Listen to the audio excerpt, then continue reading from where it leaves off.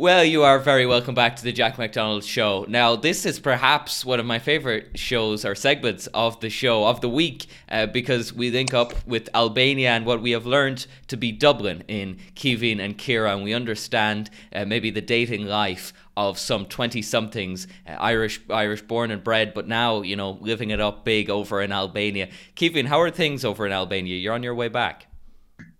I am, yeah. It's kind of coming to its end now.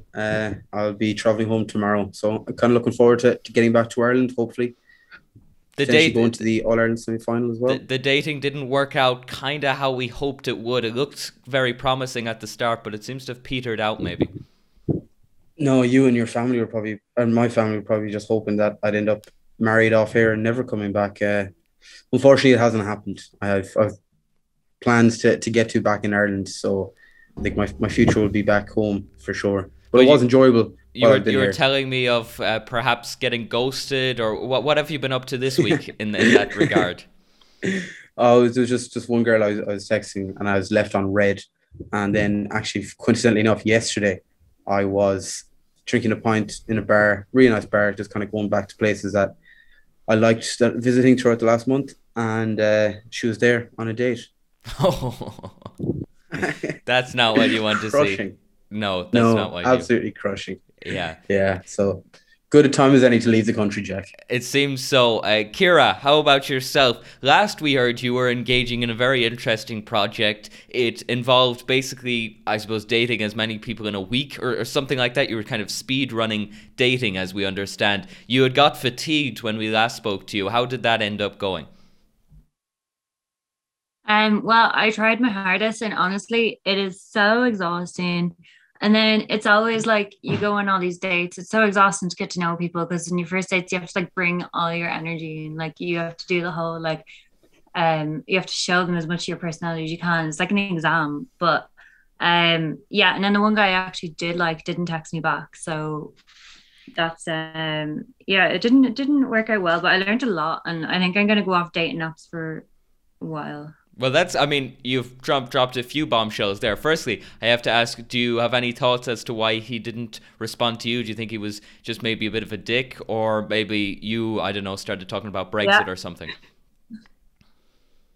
No, I don't know. It was actually best date out of all of them. He could have been like a crazy person secretly, like those people who appear like normal on the surface and are actually crazy.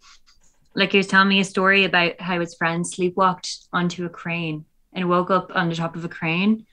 Um, just stories like that, and then just another story about how this girl wanted to get with him or something like that. When people do that and they kind of brag a little bit. Um, he just sounded a bit mad to be honest. So I'm not too bothered about it now. I was the next day, but not anymore. Yeah, seems completely But fabricated. I don't know about yourself, Kevin, but I've never sleep walked and ended up at the top of a crane. Can't say I have now, to be quite honest. It does seem to be quite a tall tale, pardon the pun. Exactly. So, mm, Kira, I suppose the other aspect of that, you said you've learned a lot of lessons, and then you ended that with "I'm leaving dating apps." I mean, can we hear some of the lessons and what has led you to swear off dating apps? okay, so my thing was that I wasn't gonna get to know these guys before I went on a date with them, which can be kind like it can be exciting because it's spontaneous, but it can also be a waste of time because you're going on these dates which are really exhausting, but you don't actually like the people you're going on dates with. You either like them or you don't. And the majority I find I wasn't actually into. Um, so I feel like I've learned to just like only go on dates with people that there is like a spark with, or I do kind of get on well with, or something like that. And I think like dating apps kind of get rid of that because you can't really tell a lot about a person through texting. Um, and also I don't know, like I feel like it's more natural to meet people in person. Whereas meeting people on dating apps always seems kind of forced or something because you're going on a date instead of like getting to know someone and then you end up getting together, you don't end up getting together kind of thing. It's more like I don't know, it's more relaxed or something. Less organic, yes, I suppose. Less organic. Well, to get into some of the topics this week, obviously we are about a month away from colleges returning, and whatever way they return, Stephen Donnelly will have his thoughts, as will just a general 18-year-old. However, as I say, they do return. They will be returning in some regard. As two people who have completed college and who have dated a fair bit, I'm sure Ciara a little bit more than Caoimhín, because Caoimhín ended up in a relationship for a while. I wondered, for both of you, what are your tips for dating in college?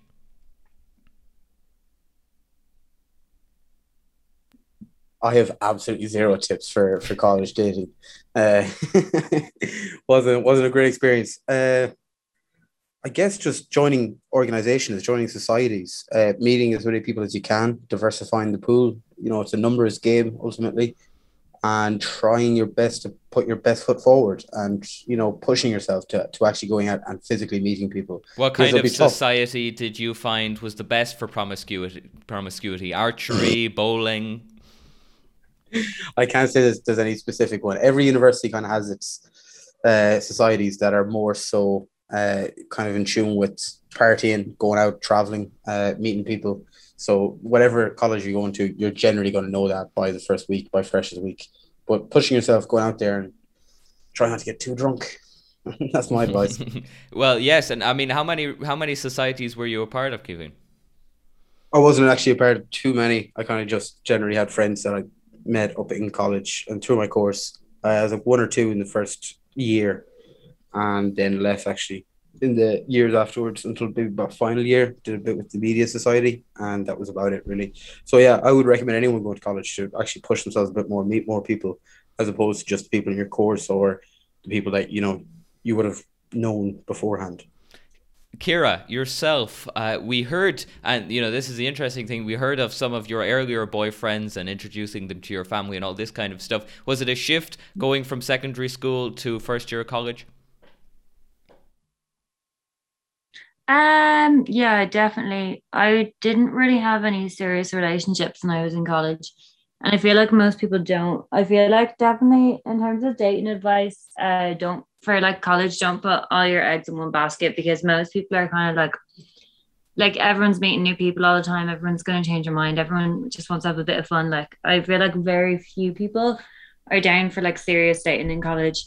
Yeah, but I completely agree with Caoimhín. Going out and getting to know new people, like really pushing yourself out your comfort zone to get to know as many people as you can. Which like, even if you don't end up finding someone to date, it's like such a learning experience anyway. This all sounds like maybe jumping around the issue. To cut to the cheese, I suppose, it's one night stands that would be predominantly within the college life, I suppose. Yeah, I guess so. Generally, yeah, you'd be more likely to be having them than you would be in secondary school in rural Mayo anyway, that's for sure. Yeah, if that's what you're looking for, if that's what you're going for, it's certainly a much easier atmosphere and environment where you can actually meet people and not wanting to meet them ever again. I suppose, Ciara, I wondered from yourself, obviously Caoimhín couldn't provide us with much concrete tips. Yourself, I presume you may have a little bit more clue than Caoimhín. Was there anything that was good, bad, indifferent? Was there societies to join, things like that? I don't know. I didn't really join properly many societies. I kind of went to society events to get to know people. They're like society nights out. But I kind of had my group of friends, and then I would bring one or two of them along on like a night out with a society, and then we'd meet loads of more people. I found that was great, but yeah, there was no real like. The only real society I joined was radio in my final year. But the lads in that were, I don't know, weird. No. Most people in radio are weird. Especially the lads. They were very like, they were no crack, like, but they were weird. When they were weird, it was funny, but they weren't dating material, basically. Yeah. Well, I suppose to any of our radio colleagues out there, we apologise for that. For next up, I suppose we've got Mayo and Dublin meeting at the weekend, and obviously a lot of eyes will be on this. But it also draws into focus, I suppose, a different clash. You're going to have people from Mayo and Dublin intermingling, and as a whole, you're going to have a lot of people converging on Dublin, which of course leads us to the natural question as to the most attractive counties. Now, while some may call this hacky and banal, I think it is an interesting dichotomy, especially from both of you. Going off Reddit, which is never particularly a trustworthy news source, a lot of people seem to pin it on Kilkenny, 1 or 2 votes for Mayo, and a lot down south in Kerry. Kevin, if I go to you, as a well-travelled man, as a cultured man, how do you weigh into this conversation?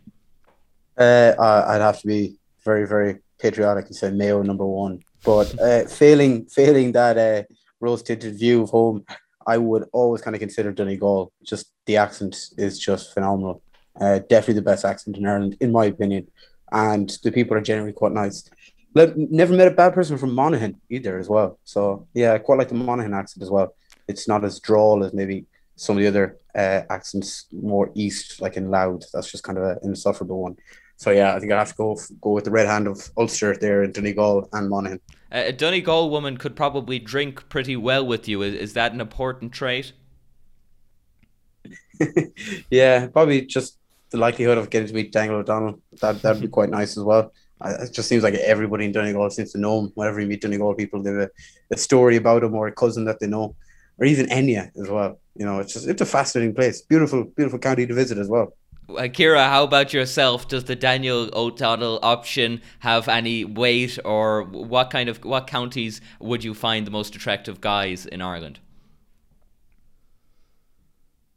When I read this question when you sent it earlier, I thought it was countries, and I was really excited because I was like, oh, I can't wait to talk about all the attractive countries. But yeah, in terms of Ireland, definitely Cork is my number 1. I love a good Cork accent. I love it, and the boys are beautiful. Cork all the way. Love Cork. After that, maybe Galway's not bad. You're getting closer. Then Mayo. No, I actually met a lovely boy from Mayo over summer. He was very good looking. He made me like Mayo boys. But I don't know. I would say Cork. Well, I suppose given the fact that maybe you made me look a little bad there, we will open it up to countries, okay, Kira, because both of you are big travellers. We'll open it up. Is there a country that is particularly attractive? Spain. Oh my God, Spain. Oh, they're beautiful. The men in Spain are, oh my God, gorgeous. But a huge portion of them are unemployed. Like that's the other thing. I mean, they're beautiful people, but they don't do a lot. Yeah, but people in Spain are just boring sevens. Like it's just absolutely nuts. It's different stuff altogether. Kevin, how about yourself? Yeah. Well-travelled man. Well-travelled man. I'd say I don't know. Albanian women are very hot. I think I've said this on the show before. You know, like Julie, Rita Ora, Beverexit, they're very hot and incredibly unattainable. I've met really nice girls from Kazakhstan before as well. Kind of a rare enough one. They were in my course in Budapest. There's a few of them, and I was like, I'd never actually just seen people from Kazakhstan before. Maybe that's it, but they were very like uniquely attractive, like high cheekbones, really nice eyes, and Kazakhstan. Okay. Well, I suppose if you're scouting out, be it home or abroad, there are things that make somebody attractive or unattractive, and those would generally be boiled down into certain traits. Now, Kevin, to stick with you for a minute, you know, what can we say on this one? Do they have to be proficient in some sort of audio editing software? Is it important that they understand your passion? Is bilingual is one that I read online, somebody talking about being bilingual, and did that help their case? How do you weigh into this? I don't particularly know. I'm not sure if there's any like one overarching thing that I'd look for. It kind of just would depend on the person and probably their characteristics and their personality and who they are kind of would probably lend me to finding something about them attractive. Sense of humor. Sense of humor, definitely, actually, yeah. Kind of a positive outlook. That'd be one. Yeah, without a doubt. If somebody's like really happy, like is able to pull the piss out of themselves, able to have a joke, has a good sense of humor, then yeah, that's definitely actually one of my top priorities. Kira, how about yourself? Humor, all these things important? Yeah, I completely agree. Somebody who just has a positive outlook on life, because there's literally nothing worse than like someone who's just negative about everything when you're like trying to describe why something is actually like it could be like a good thing, and they're just like so like, oh no, like what's the point and all this kind of. There's nothing worse than a negative person. I'd say positive, kind of up for a bit of crack. Just like easygoing, be able to slag. I love people who can be sarcastic with me and slag me, and I can do the same with them without them getting offended. There's a post here online that it's a native English speaker who has been studying Japanese for 7 years, and he's wondering if that will help his chances with the opposite sex. Do you think that being bilingual, if you've seen on a Tinder profile or whatever that somebody was bilingual, would that be interesting enough to give them an extra tick or something?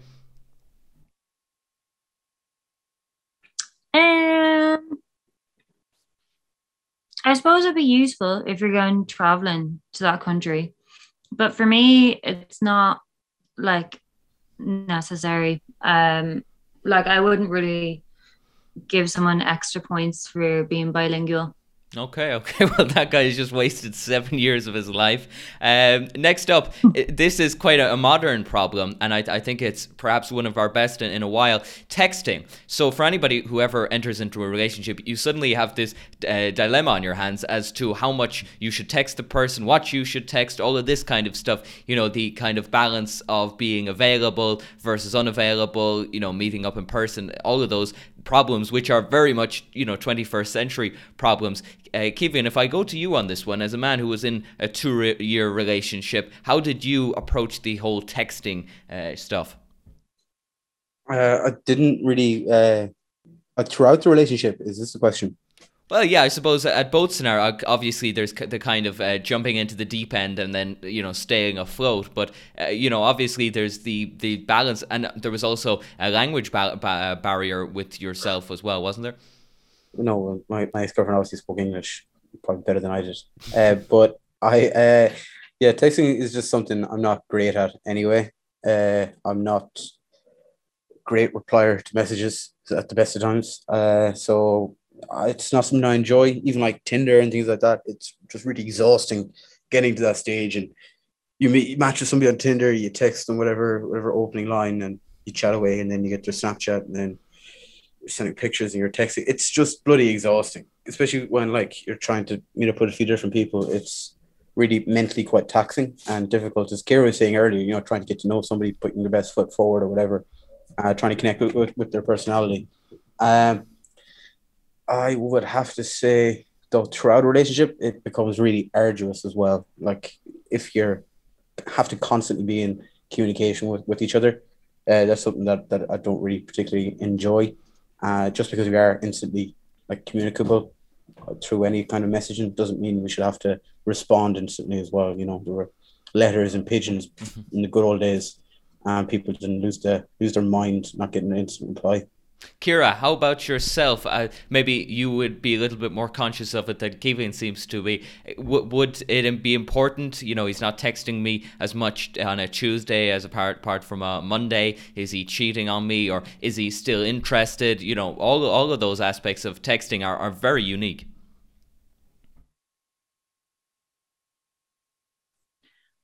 Yeah. Okay. So I'm not the best person to ask about this because I overthink everything when it comes to texting. Yeah, no, I'm so bad at it. Like I'm the kind of person that like after a day I'll be like, okay, I should wait like a couple of days to text them, and then I'll be like, no, it doesn't matter, I'll text them like on the day. So I text them and then I overthink about it for a day, and I'm like, why did I do that? Like I can never talk to this person again. I'm so bad at texting. Yeah, I don't know when to do it, don't know how to do it. I don't know. And I think the rules are so stupid. Like you have to wait this long. or you don't want to seem too eager.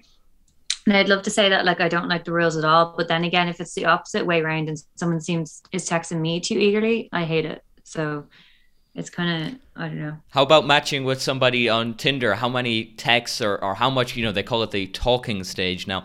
How much communication do you need before you can be locked in for a trip down to wherever, Temple Bar? Is it the case that if they just said, I don't know, ice cream or coffee, would you be able to kind of go, throw away all inhibition and go, or do you need to kind of, I suppose, understand them a little bit more before you commit? It depends on the mood. Like depends on my mood that day. I mean, like if I was in a spontaneous mood and I wanted to go do something, and someone on Tinder was like, "Do you want to go for coffee or ice cream?" I'd be like, "Yeah, sure, why not? Like, what's the worst that's gonna happen?" At least it's someone to hang. Like, it's someone that you're spending time with. Like, at least you're socializing, even if it doesn't go anywhere. But yeah. But I don't know, if I was thinking about serious dating and someone said that to me and I didn't know them, I'd probably be like, nah. So like I wouldn't really think of it as a date. I would need to text someone a bit before a date to get to know them a bit, definitely, yeah. Well, our final problem involves maybe a little of that. It's the story online of somebody who works in the same company as another and is looking, I suppose, to kind of kick up something romantically with them. They say, "Hi, I'm a 20-year-old male, an IT guy at a field office with several different departments. Recently, a department had a new hire, so I prepared the equipment, informed the hiring manager that the equipment is ready to pick up. I met them in my office, blah, blah, blah, blah, blah." Essentially, this person is 23 to 24, very attractive, and they're very, and obviously this IT guy fancies his shots. He's very interested in pursuing the person. He says he usually adds people from work on LinkedIn, so he looked her up and he's seen that she had just graduated from college. She is no more than 2 years older than himself. He was surprised and excited because he had met someone young at work. He is wondering if he can follow up and maybe how he should do that. Kevin, as a man who has spent a lot of time working in a community radio station, this hasn't really been an option for yourself, but what's your stance on workplace dating? I think it's worth shooting your shot, but it obviously has the obvious caveats of destroying your kind of workplace environment. But if it is somebody in a big office that you're in different departments, then I don't see why not. You're probably going to have an opportunity to mingle with them at some point as well, like office parties, that kind of thing, Christmas time. There are some companies that actually actively encourage it as well, because it means that, they can overwork you and your partner isn't really going to complain if they're also at work. So it kind of varies on the different profession. And if you're kind of willing to potentially think of the worst case scenario for your job, if you're 20 years of age, though, like that guy, then it seems like it's kind of worth going for. It's not as if it's going to be a job for life. Kira, how about yourself? This IT guy, he's a mover and a shaker. He's setting up equipment. He's doing all this kind of stuff. Do you think he should take his shot with this woman who has obviously entered the workplace? She's about 2 years older than himself. Of course, it could cause a big splatter if it doesn't come together correctly. But at the same time, maybe a chance for new love.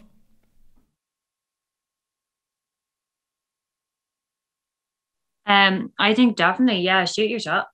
I like, yeah, it will be awkward if it doesn't work out, but if you never do it and then like you're thinking afterwards, if you ever leave the job or they leave the job, you're like, oh damn, I should have texted that girl. Yeah, you just be regretting it. So I feel like if you do have a crush on someone in the workplace, go for it.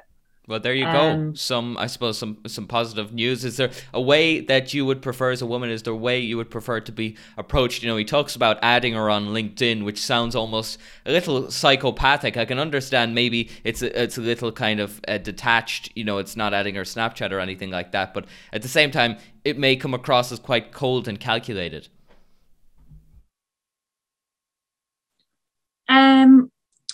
Yeah, no, LinkedIn, I don't understand LinkedIn, to be honest. I don't get it. I was at a party the other night and someone added my cousin on LinkedIn at like 2 o'clock in the morning and she was like, why is someone doing this? But I don't get it. I don't get it. To be honest, in the workplace, the way I would like to be approached is if they kind of came over and had a bit of flirty banter with me once in a while. So you kind of start to feel comfortable around them eventually, and also see if there's like a bit of a spark. And then if they like texted you and were like, want to go for a drink or something. Okay. Progression. I mean, in the modern environment, he may get fired before he even gets to that point, but maybe worth the shot, especially as the 20-year-old IT guy. Thank you, as always, to both yourself, Ciara, and to Caoimhín. Hopefully we see Caoimhín on Irish shores much quicker than we seems to have been in the last little while. That is it from the Dating Dilemma. Of course, we will be back after this.